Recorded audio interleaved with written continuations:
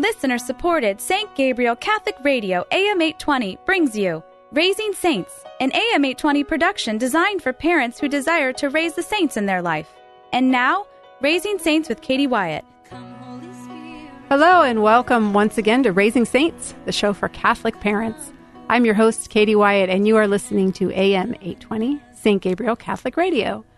On today's episode, we are talking about service. I think there's a general agreement among Christians of all denominations and even among non-Christians, atheists, agnostics. There's this general agreement that Christians have an obligation to serve.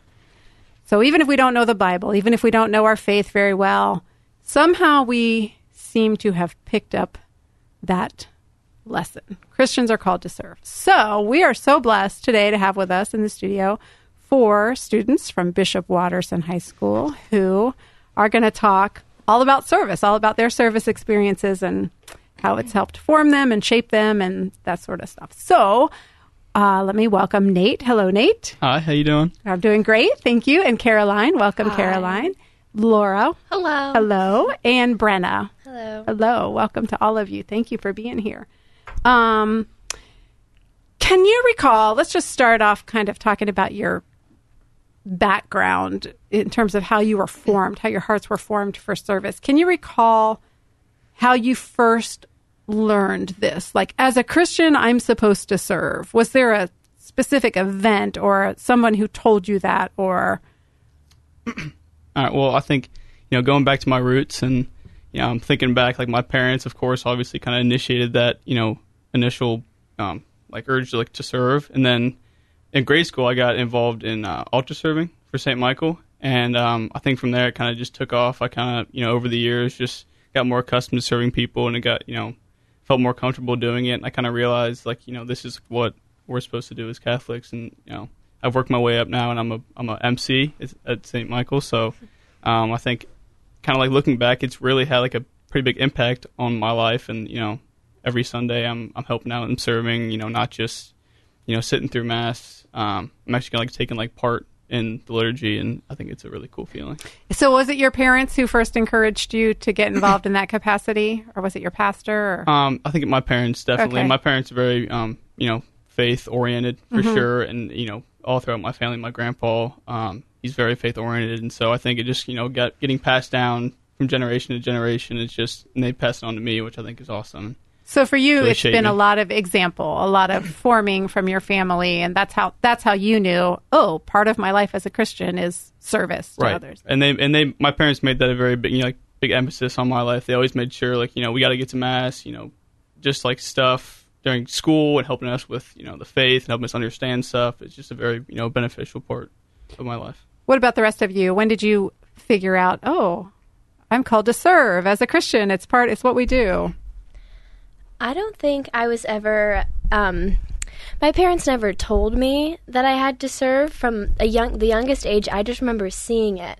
And of course, when you're little, you want to do what your parents do. And I have 3 older siblings. I wanted to do what they were doing.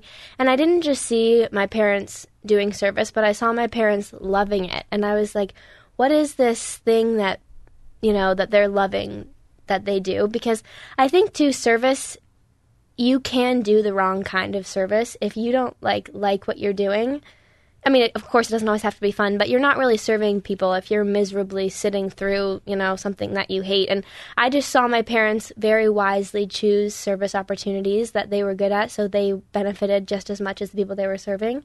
So I just saw this very much symbiotic relationship, and I think I just grew up seeing that and them loving it, and I was intrigued. Brenna, how did you know that they loved it? Did they say, "Oh my gosh, we love this," or could you just tell by their actions and their joy? I think you can just tell by their actions and their joy. And when you're doing something you're good at too, often you feel good about it. My dad is a physician, so he went to Haiti and did a medical mission there. And obviously, he knows what he's doing with medicine. So when you know what you're doing, you usually like it better. Right. So you can just kind of see people feel confident in what they're doing and therefore so capable and so able to serve. And when you really feel like you did something, I think that's when you feel better. So I think just seeing their joy and seeing their light shine, that kind of thing. So other than the example of your parents and your families, have you throughout your life had what we'll call service requirements, times when you have been required? Okay. There is unanimous agreement right now. So what would be some points in your life where you had a service requirement, times when you had to serve? Well, I think when we went to St. Bridget, we had to get at least 25 hours to graduate.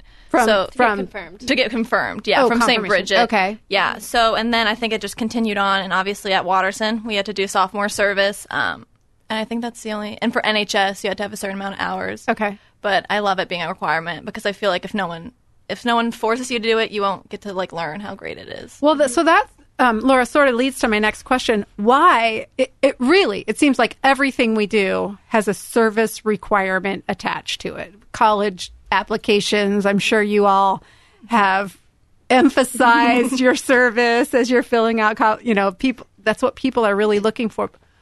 Why is that? Why do you think that's such a significant factor in so many facets of life? Not even Christian factions, just in general. I just think it really plays to your character, and it's really great when you see it's really great when you see someone like Brenna said, loving what they're doing and loving helping other people, because it's just such a great opportunity to serve other people, that once people have a requirement to do it and once people learn how, it's not that hard, but you do kind of have to know what you're getting yourself into. I think everything kind of falls in place in your life, because I know whenever I've done service, I can see myself helping others, but also helping myself. So I think after doing service, you feel more in touch with not only God, but yourself and the people and community around you. Yeah, you do learn so much about yourself too, don't you? Yeah. Laura, you mentioned sophomore service, so let's talk about that. That's why you're all here, because you have this common experience. It's a requirement, right, of all sophomores at Bishop Watterson? Yeah. All right. So tell me what you know about it. Do you know, how long has this been going on? Oh, you do? Wow. Yes. That's impressive. So it was started 32 years ago. You know exactly how long this has been going on. It's 32 years old. I totally thought I was going to stump you on that one. Okay, go ahead. It's 32 years old, and there are over 65 sites that so your sophomore year, I can explain it a little bit. It's a service project. So your sophomore year, basically you get this big, overwhelming packet that has a bunch of service opportunities throughout the city of Columbus, and there's over 65. But they're also pretty accommodating if you have one in mind. Sometimes you can do that. So if there's even more than 65, your opportunities are pretty much endless. So you pick a site and you do it for, I think you need 100 hours at the site. No. 18. We'll edit that. If you want to do 100. Why did I think that? Because I definitely didn't do 100 times. Well, Riverside Hospital, where I went, you had to get. It depends on where you go. So you have to meet a certain requirement. Like Riverside, you needed 100 hours to fulfill what they wanted. So. Okay. Yeah. So if you had, anyway, those are specifics. Never mind. Okay. Yeah. So 18 hours at your site. Mm-hmm. You can choose pretty much any site. I'm sure that if it's not on the list, you probably have to get it approved, right? Mm-hmm. Yeah. Because I can see some pretty creative. Yeah. So other than the 18 hours at the site, are there other requirements in addition to those hours? Like, do you have to write a paper? Do you have to do a presentation? Mm-hmm. After you do the project, you kind of have to do a little reflection. I guess I wouldn't say paper, call it an essay or something. It's just kind of a reflection on what you did, how you felt, how you impacted the community that you hoped served in. Just a small little thing to kind of reflect on what you did. If you're just joining us, you're listening to Raising Saints on AM 820, St. Gabriel Catholic Radio.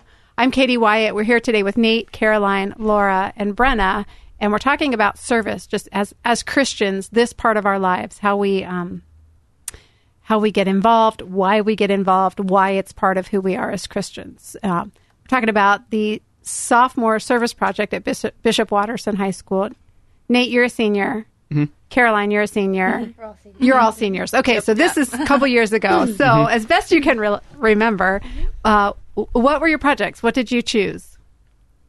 I My voice is very off today. You're fine. I chose Buddy Up for Down Syndrome Tennis. So it was this really great little community that I think it started. I don't think it started in Columbus, but I actually don't know that for a fact. So.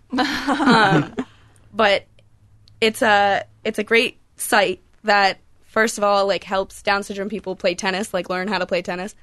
But it also helps children, not only the children affected with it, but the parents and the siblings and just everyone around that community. So they have like talks during the when the kids are playing tennis, and then for the families? Yeah, for the families. Oh, wow. And then so the families can like meet up, and they're all so generous, and they're so caring and so loving. And then down where the kids are playing tennis, like there's huge tennis coaches that just kind of help the kids learn how to play. And then so were you a coach or were you a presenter? No, I was. I helped with actually like teaching the kids tennis. I don't play tennis personally, so I really wasn't that great at it. Why were you drawn to that if you don't play tennis? I used to play tennis when I was I took so lessons. It's not like you were it was super random. But no, so I wasn't like the best coach, but I was with little kids. Yeah. So you were just having fun. Yeah. And they were having fun. So we were just kind of hitting balls back and forth.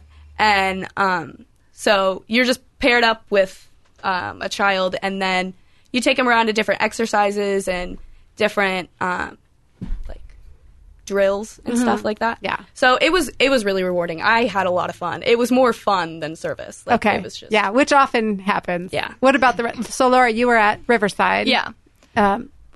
Working with patients or? Well, there's a lot of different things that you can do when you volunteer at Riverside. You can discharge a patient, so you take them from their room out to their cars and stuff, or you can help escort families. You can make, if you're good at sewing or something, you could sew blankets for newborns. I mean, there's so many different options that you can do at Riverside. I just loved it because I met so many different people. And you did a lot of different things? Yes, you didn't I do was just one always thing. around the hospital, like doing new things, learning a lot about the hospital, which like I wanted to go into the medical field. Okay. So it was like kind of helping me in a way too. But yeah, you're with people in important moments in their lives. Like I was with mothers with their newborn child, and older people who are leaving the hospital and stuff and trying to restart their life again after like a stroke or a heart attack. And it was really cool to listen to a lot of people's stories because they have a lot to say and they kind of overshare sometimes. But it's cool to learn a lot about people and meet new people, and it gives me a lot of different perspectives on things. What about you, Brenna? What did you do for your sophomore service? I was working at the nursery at St. Bridget during Mass.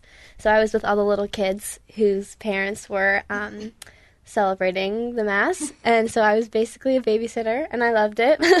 So it was just an hour. I would do the 9 o'clock Mass. There were usually like 10 kids or less. And anywhere from like 6 months to maybe like 8 or younger than 8. 8's first communion age, so maybe like 6. Before, yeah. So, okay. yeah, it was very fun. And what about you, Nate? What did you do? So I did therapeutic recreation down at the Whetstone Center off of High Street. So basically what that was is it was kind of like a after-school program for physically and mentally disabled kids. So basically what I'd do is I'd after school I'd walk over to the Whetstone Center, and I'd go up, and it's just like a group of probably 15, 20 kids just right after school. We did pretty much anything that they needed. We'd help them with homework, helped them just kind of like socialize with them. We'd take them for walks. We'd go play basketball, physical activity, all this kind of stuff. And it was so much fun. And I personally loved it because I saw almost immediately like the impact I had on them.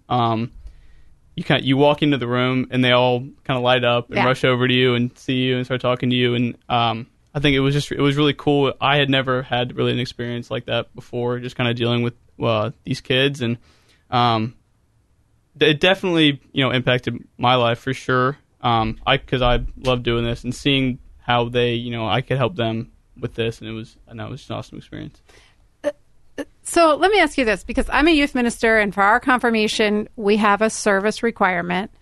And a lot of times people will grumble at that, like, oh, why do we have to do service? But the point of it is not just to impose a requirement, make your life more difficult and give you something else. It's really to form hearts for service. And a lot of times kids will go into a service project grumbling and come out, like you guys have all said, it was so awesome. I loved it. I got so much out of it.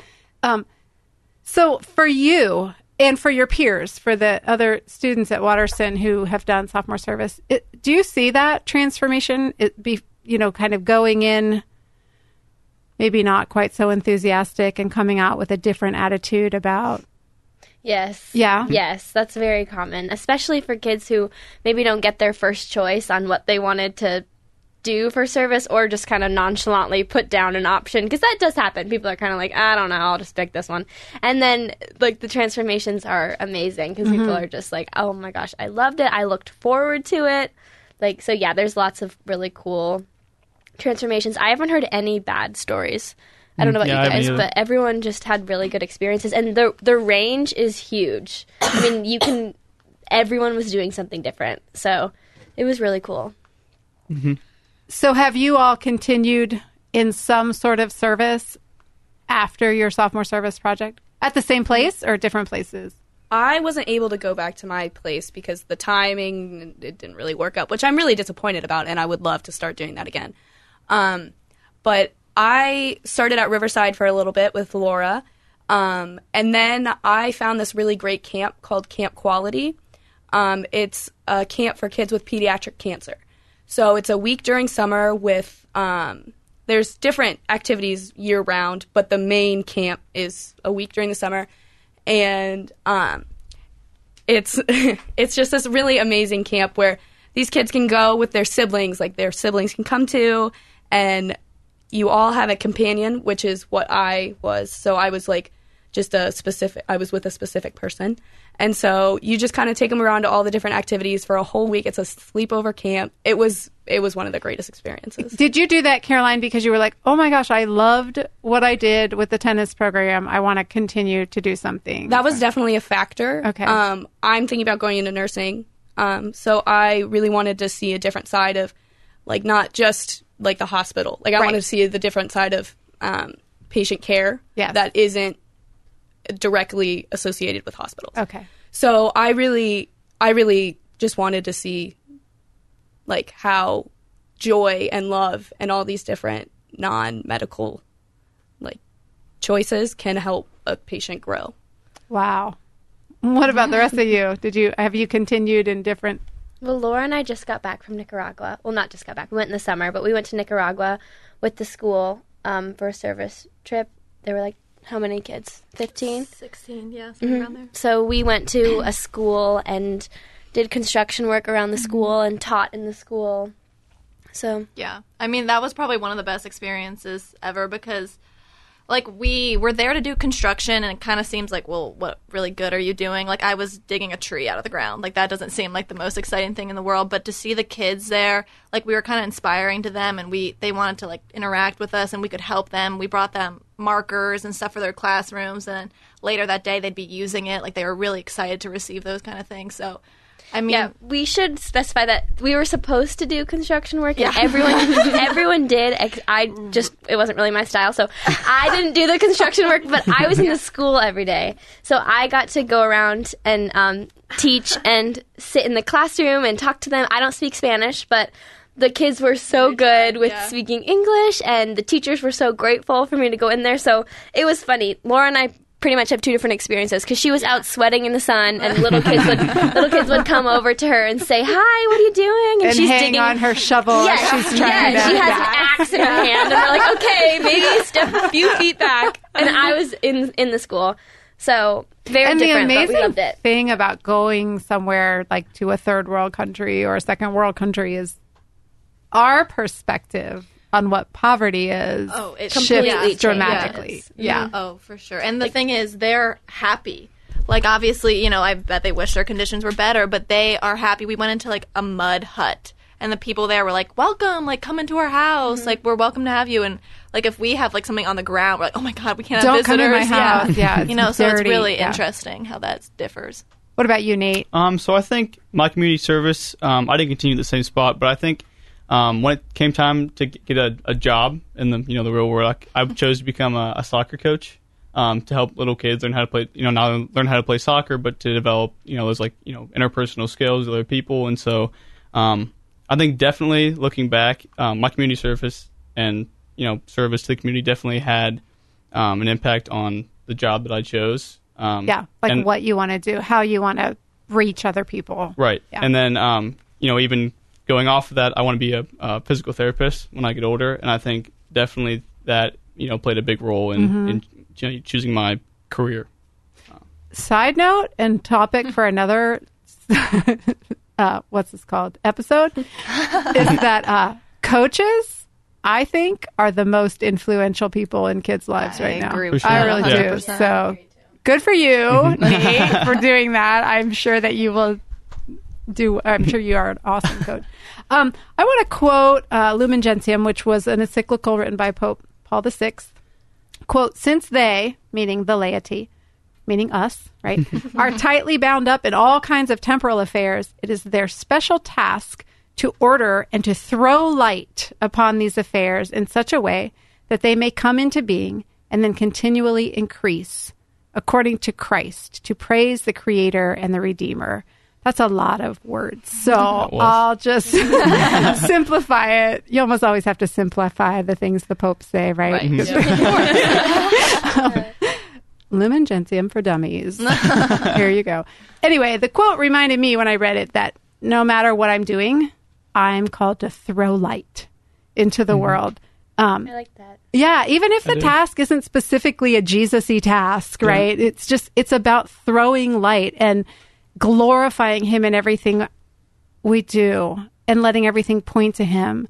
So something I've noticed when I'm serving is that if I'm throwing light, I'm glorifying God. If I'm not even speaking his name, if I'm not even, evangelizing specifically, it's all about. So I didn't know if you experienced that at all in your sophomore service or in any service you've done where people, or in Nicaragua, although those people are way better at throwing light than we are. I think they threw light on me. Yeah. I don't know how much light I threw. But was there anyone in particular that stands out, like at the hospital, or who specifically said to you, "Thank you for what you're doing. You've made a difference in my life. I'm so glad you were here." Can you remember any specific instances of that?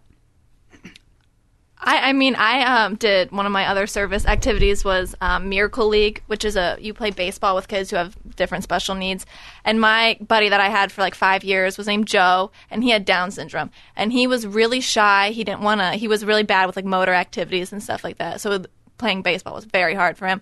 And over the years, he's gotten better. He's gotten more social. And I know his parents are really, I didn't really contribute that much. I just kind of helped him and, tried to cheer him on and stuff. But I guess I had more of an impact because, I guess he's becoming more social. He has more friends. He loves playing sports now. He's become a whole new person. And I think that, really sticks out to me. And you know what? Even if if he doesn't point, if his family doesn't point, especially to you, right. Clearly you were part of that journey. And, right. They thanked me, but I think it was just Miracle League in general. It's just, they try to help those kids as much as they can. Anybody else? Have you had a specific interaction with one of your kids or clients or somebody in your service world that... We definitely had that a lot in Nicaragua. They were so grateful and so gracious. There was one woman who came with us to school every day, and she worked. So we went with a group called International Samaritan, and this woman worked for International Samaritan as a volunteer, a full-time volunteer, but she herself was living in poverty. She was Nicaraguan. Her name was Argentina. We loved Argentina, and she would come and bring us lunch every day that women in the community would make, and pop, and she would take the pop home, our half-drink pop cans, and take them home to her family, to her son, and she sobbed when we left, and she loved. Oh my gosh, she was the sweetest woman. She would come in singing. She would sing. Knew when she was she would wear blue eyeliner. She was so fun. We loved her. I love the blue eyeliner. Oh my gosh, she was so fun. She was just cool. And I remember when we left, she was the hardest person to say goodbye to, and she was so grateful, and so you could tell she just had so much light in her, but you could tell she was so happy that we had been there. So So I'm sure there are parents listening who are, I mean, you guys speak so eloquently and so joyfully about serving others. And I know there are parents who are thinking, why doesn't my kid do that? Right. So I don't know. Do you have any advice for parents to just encourage their kids to give more generously, to love more selflessly? Well, I mean, like I said, my parents, I think were like probably the sole reason that I got involved in service, and then, probably like shaped me to who I am today. So I guess my advice would be just to, not to to force them into things, but really kind of like push them and encourage them to start helping out in the community, because for me, like I said, it had a huge impact on my life, and I wouldn't be who I am today without service and my parents pushing me to, that greater cause.